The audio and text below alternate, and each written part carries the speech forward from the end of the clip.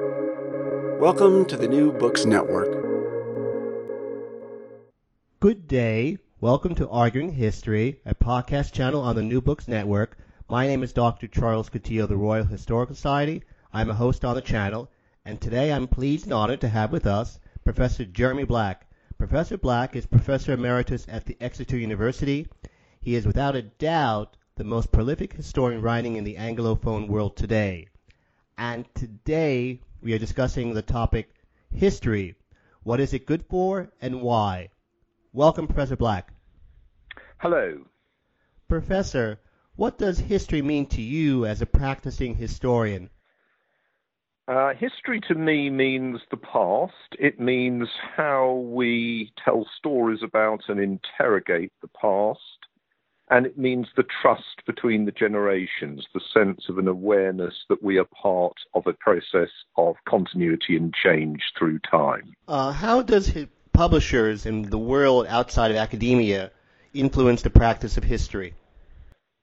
Oh, well, I think that's a really excellent question. I think, first of all, it varies enormously by country, so that in an authoritarian society where the government as it were, allows only a range of history to be on offer, then clearly publishers have to conform to that, and indeed publishers may well be a branch of the state.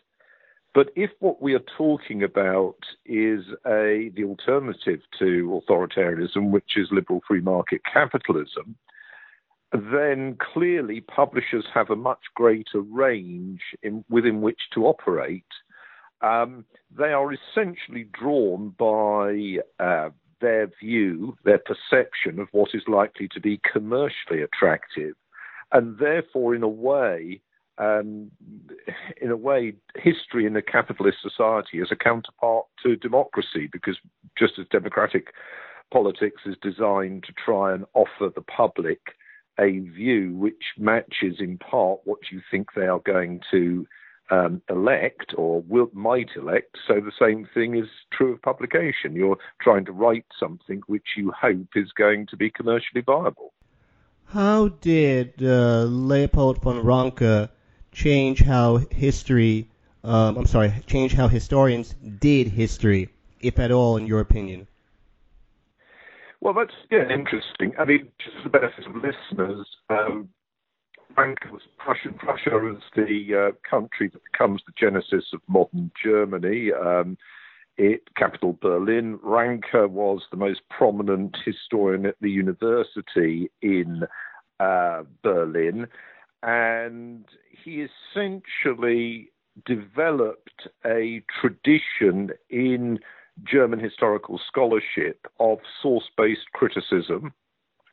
In other words, of criticizing theses and ideas based upon an analysis in detail of particular texts, the criticism or exegesis of those texts, and using those with which to examine, as it were, grander ideas.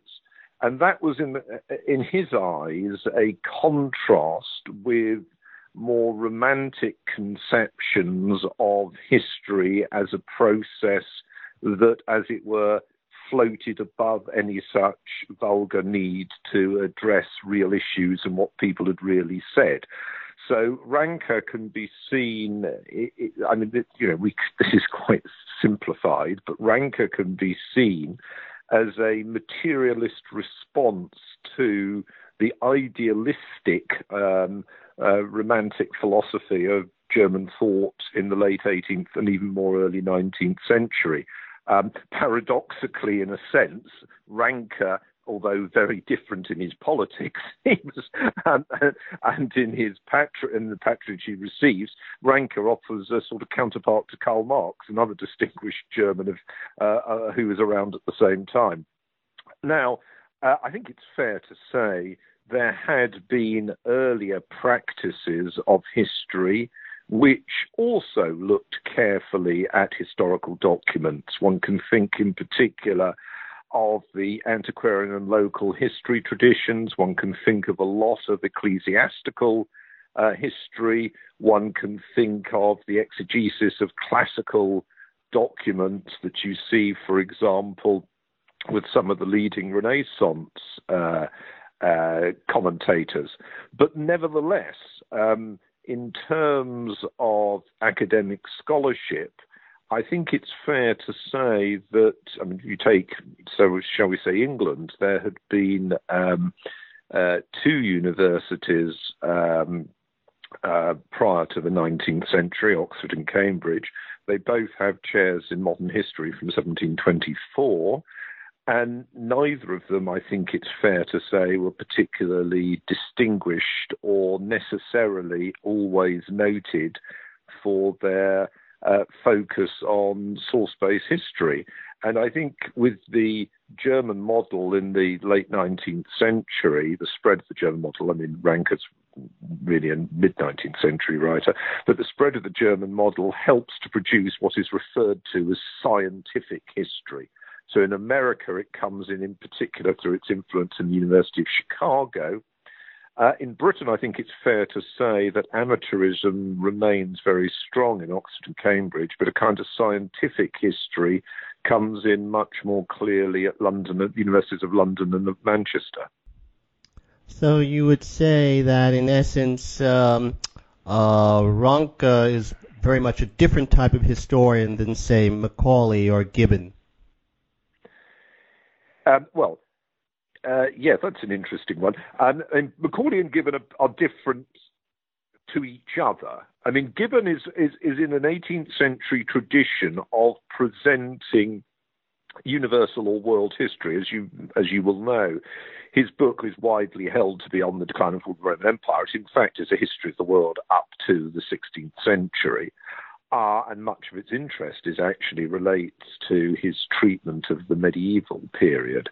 And Gibbon is one of a number of prominent 18th centurists. Another one is French scholar Voltaire, for example, who are trying to write universal history that is not around a Christian chronology or paradigm.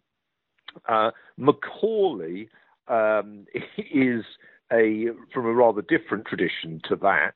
But yes, you are correct in saying that although both Gibbon and Macaulay are aware of the importance of individual documents, neither of them are scholars who devoted their time to extensive archival work. I think that's a fairly safe remark to make.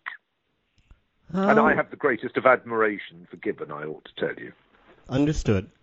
How, if at all, has history as a discipline changed in the past 100 years? That's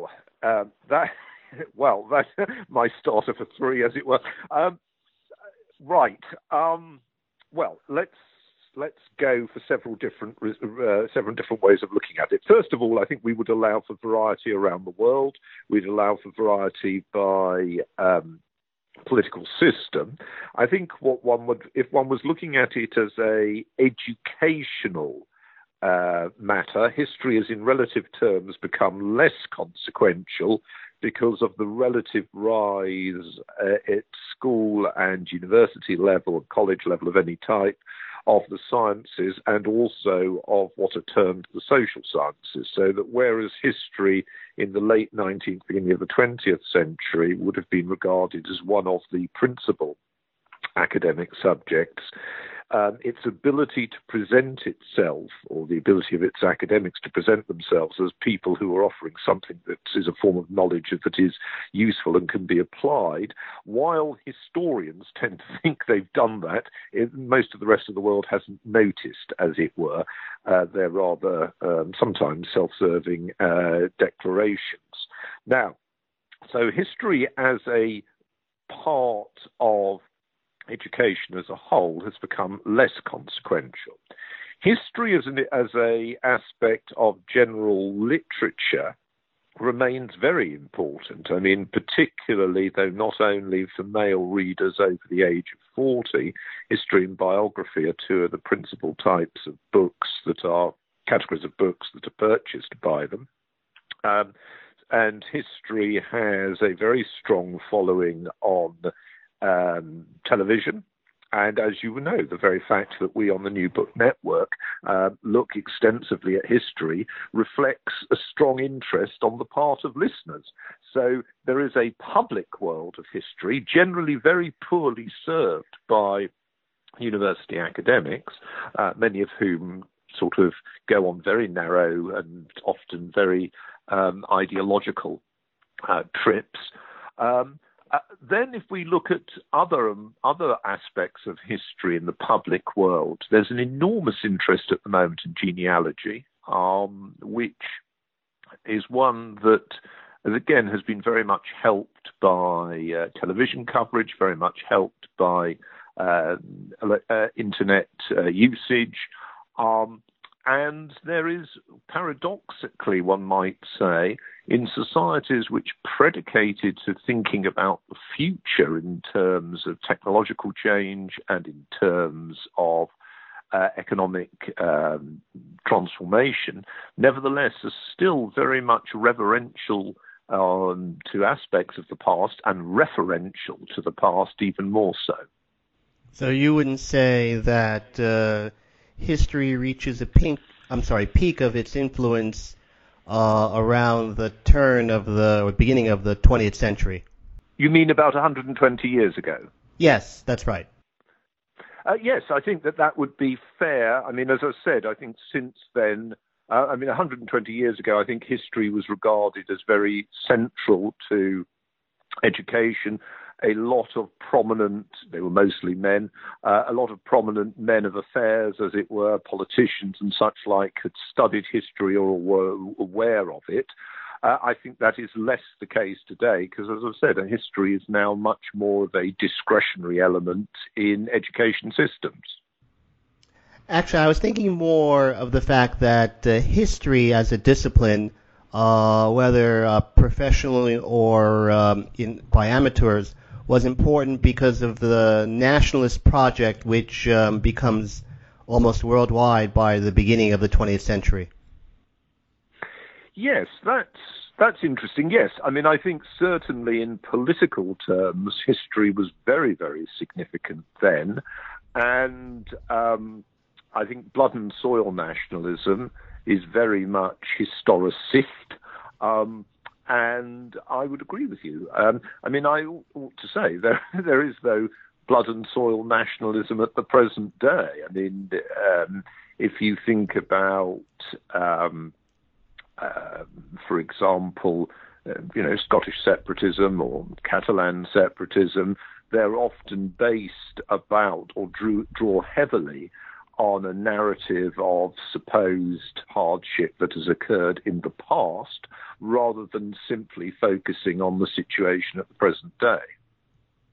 Yes, I definitely would agree with you. And of course, the other example would be, or examples are authoritarian states where history as a discipline is employed as a means of propagandizing the population. Yes, I mean, for example, a good instance at the present moment is Turkey, where under Erdogan there is a very strong neo-Ottoman presentation of Turkey as having a destiny to be a leading, if not the leading figure in the Islamic world. And there have been television series about Suleiman the Magnificent. I remember when I last visited Turkey, observing a very large public mural which depicted in stone the areas that had been under the Ottoman Empire at its most, at its widest, plus a bit. So you see that. You can see another instance of a very strong historicized nationalism in a different context. You could argue is being taken in modern China, where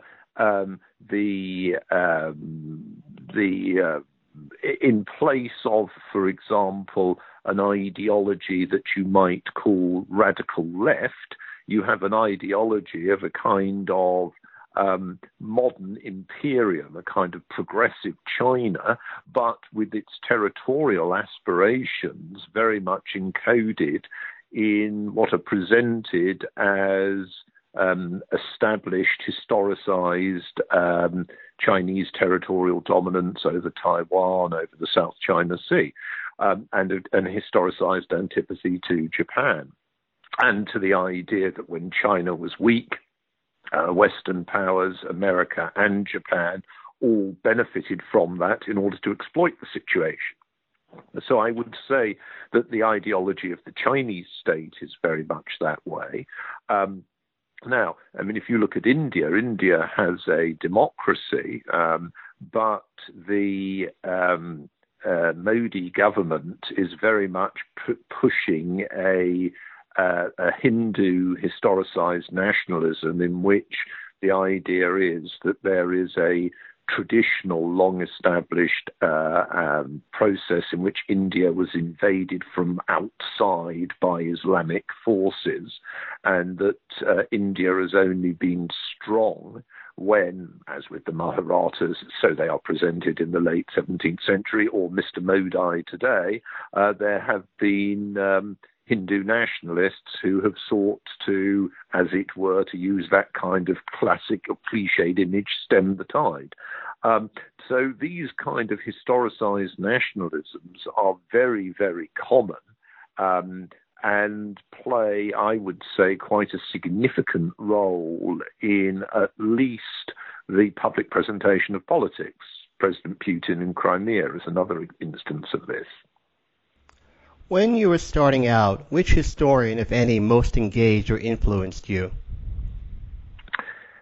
When I was starting out, at what age? I was an odd and rather inconvenient child. I mean, when I was about 6 and 7, I was going to the local public library and taking out history books.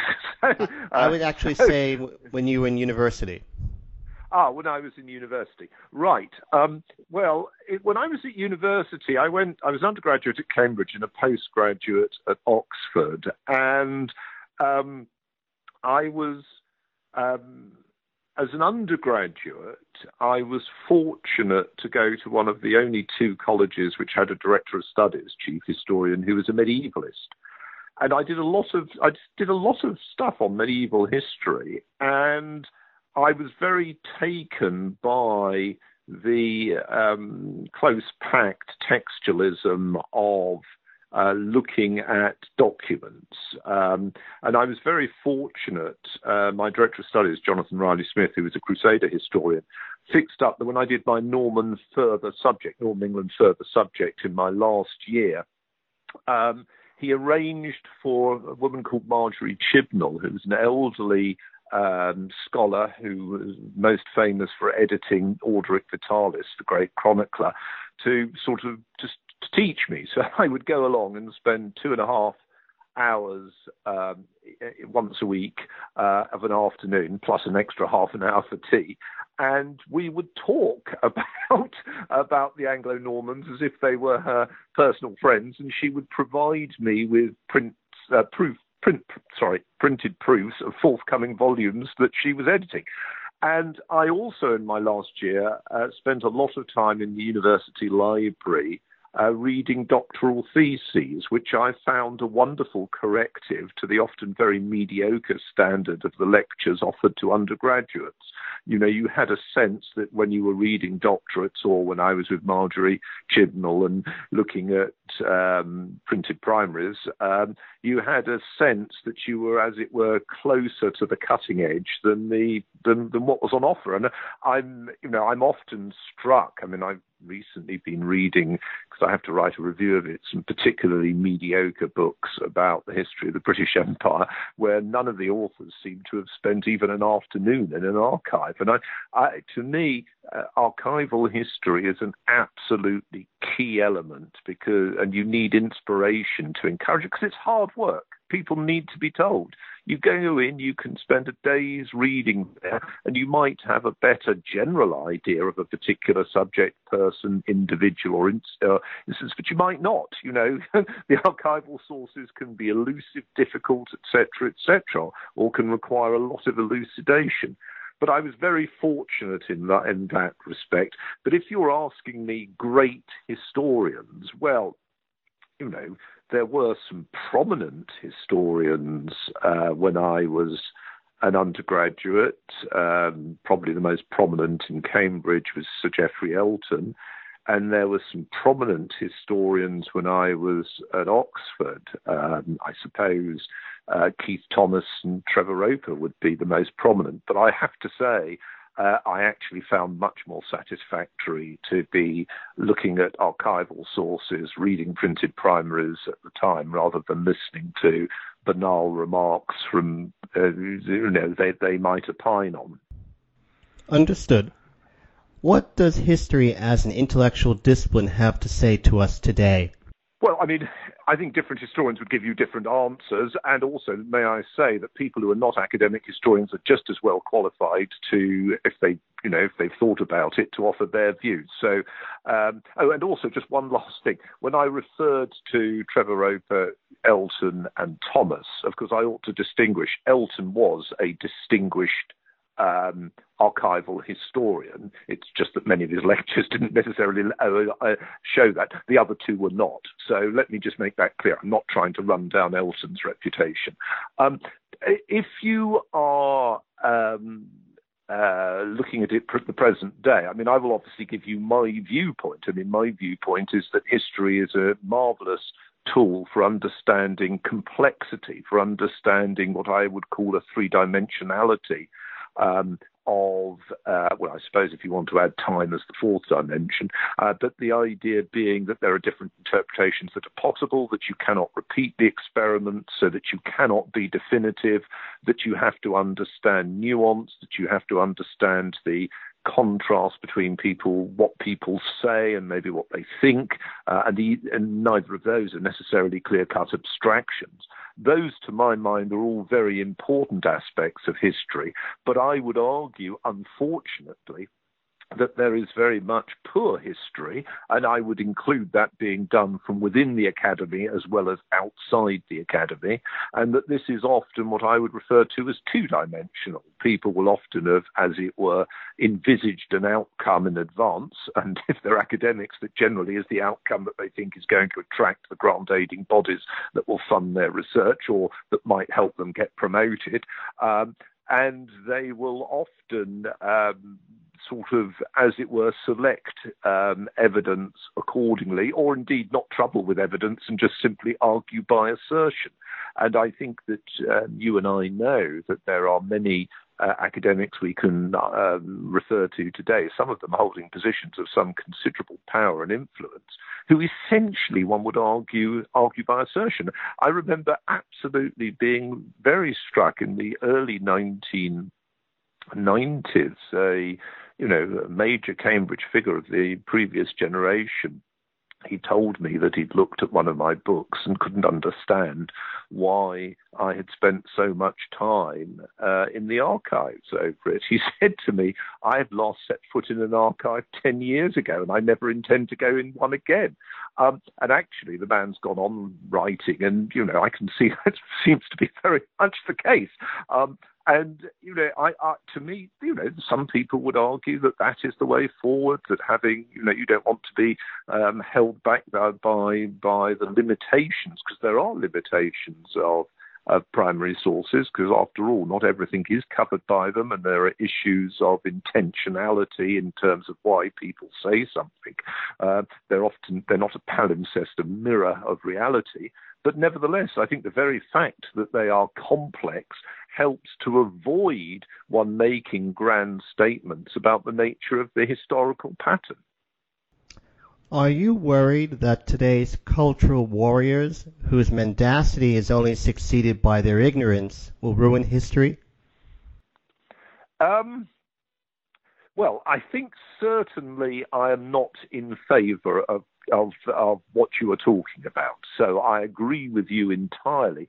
Will it? There are several different levels of would it ruin history? Will it affect the nature of history as an educational tool? Well, it already has done. I myself would be very wary about suggesting to anybody that they go and do a history degree at any institution which says that it is decolonizing its syllabus, because the nature of the past is too complex to reduce to a formulation of the present. So I think that's already happened.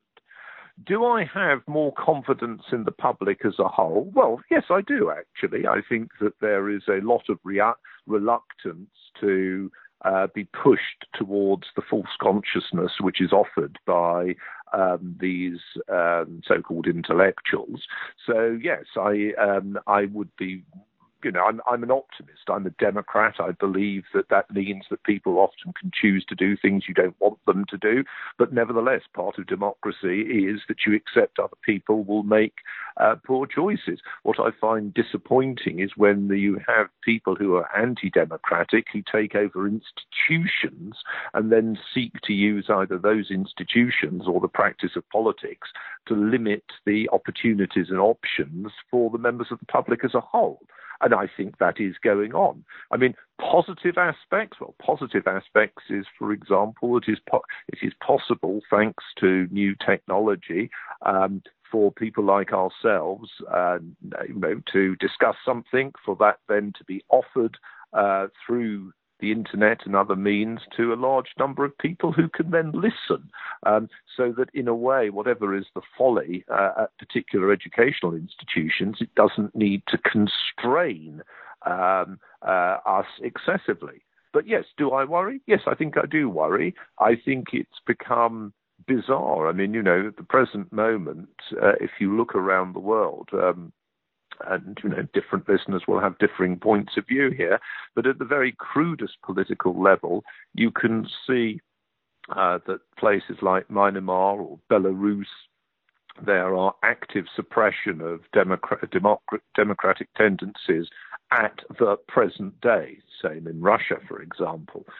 And yet, there are people who would be much happier to ignore that, or for that matter, to ignore the plight of many Africans in wars at the present moment, for example, the current civil war in Ethiopia, which Eritrea has come in on, and they'd rather be offering tendentious remarks about the past, which, as it were, empowers them in a sort of politicized present. So, yes, I am concerned about it. I can only hope that its political traction with the public as a whole will be limited.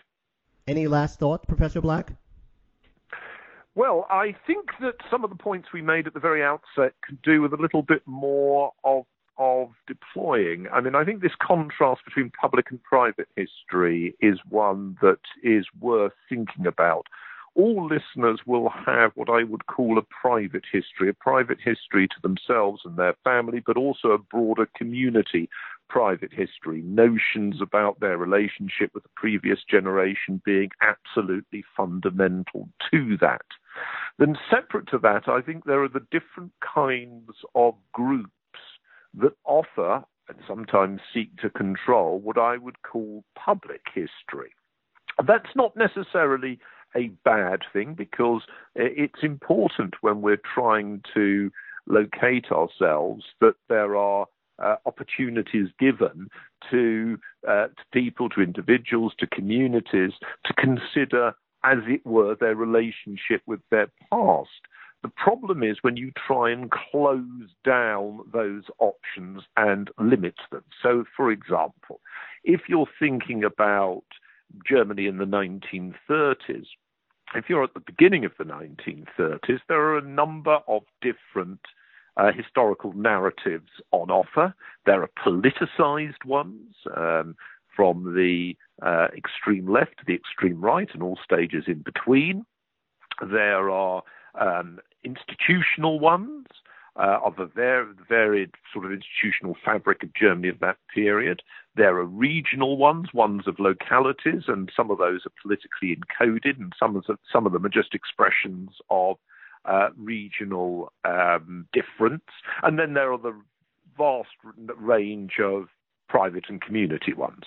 Now, one of the aspects of the Nazi seizure of power in 1933, and it's the same with other authoritarian seizures of power, the communists in the Soviet Union, for example, what becomes the Soviet Union, is that this range is closed down dramatically. Occasionally, attempts are made to co-opt aspects of a broader pattern. So, for example, you're in Germany, the Wehrmacht has its historical tradition. The Catholic Church has its historical tradition. You try and Nazify them, but more commonly, you just try and get rid of the groups or exponents of those who have a different history to the one you offer. And in that context, you end up with a desperately impoverished politics. I mean, there's a whole host of things that you can say about the viciousness and megalomania, destructiveness about the Third Reich. One of the things that's most, I think, worth commenting on is also its absolutely profound intellectual poverty and cultural poverty. I don't mean by that there were not some cultural figures or artistic figures within it, but what I mean was that the idea of variety, the idea of debate as means to advance a subject, to offer individual or different interpretations, that was lost. The notion almost of, if you like, a Hegelian notion of let us entertain both a synthesis and a thesis and an antithesis, and then we'll see what happens about binging and bonging between them. This is lost. And I think you could see that as a way in which historical consciousness exists in modernity. You have, on the one hand, those societies where there is a willingness to accept a public and a private space for these very differing interpretations, which may be to some people, even to the public mythos of that society, dominant one, inconvenient, damaging, but to understand that part of being a mature society, part of being a democratic culture, is that you have those viewpoints. And on contrast, there is the authoritarian precept and practice of arguing that there is a correct answer and that other viewpoints should be closed down. Now, the closing down can take different view forms. It can be the literal question of throwing people out of windows or, putting them into detention camps and murdering them. Or it could be the starting off things like just not promoting them, not appointing people of that type, not giving them grants, etc., etc. Now, what I would argue is happening, and I do not regard this as overly alarmist, I actually have, can see it going on, is that the broader pattern of what I would regard as a fair-minded debate is one that is closed down in large sections of what would consider itself the progressive West. Because once you have a notion that there is a correct answer, obviously at the present moment a lot of that is to do with agendas, to do with so-called diversity or whatever. A lot of it is to do with a kind of critique of the West. A lot of it is now moved from just critiquing the West, capitalism, etc., to actually attacking what are termed Enlightenment values. Where Enlightenment values, as you and I know, Enlightenment had lots of contradictions, but one of the points of the Enlightenment was that one of the key values was that of debate. Once you start, and fact-based understanding, once you start moving beyond that, then in practical terms, you're taking part in a different form of authoritarianism to that is practiced in the more ruthless states that we could mention. And in my mind, it is highly troubling. Now, I don't think we are seeing the end of history as we know it, as a matter conceived of in the West in terms of debates. When I was a child, you could listen to sort of Sussex tapes and hear historians with different points of view debating matters in a way that now I think would be far less common or accepted, because of course those views, some of them would be regarded as unacceptable. So I'm not saying so much we're seeing an end of it in that type, because what I do notice is that beyond the academy, there is an active public world which is less impressed by the often narrow and illiberal notions of so much academic culture. But nevertheless, it is a troubling matter, and I'm not really impressed by what is going on, and it has been gathering pace farther and faster than I had envisaged. So, I used to think it would see me out, the idea of history as a subject of debate in which you could hold unpopular views, in which you could still be respected for the scholarship that you brought to them and for the cogency of your academic argument, your intellectual argument.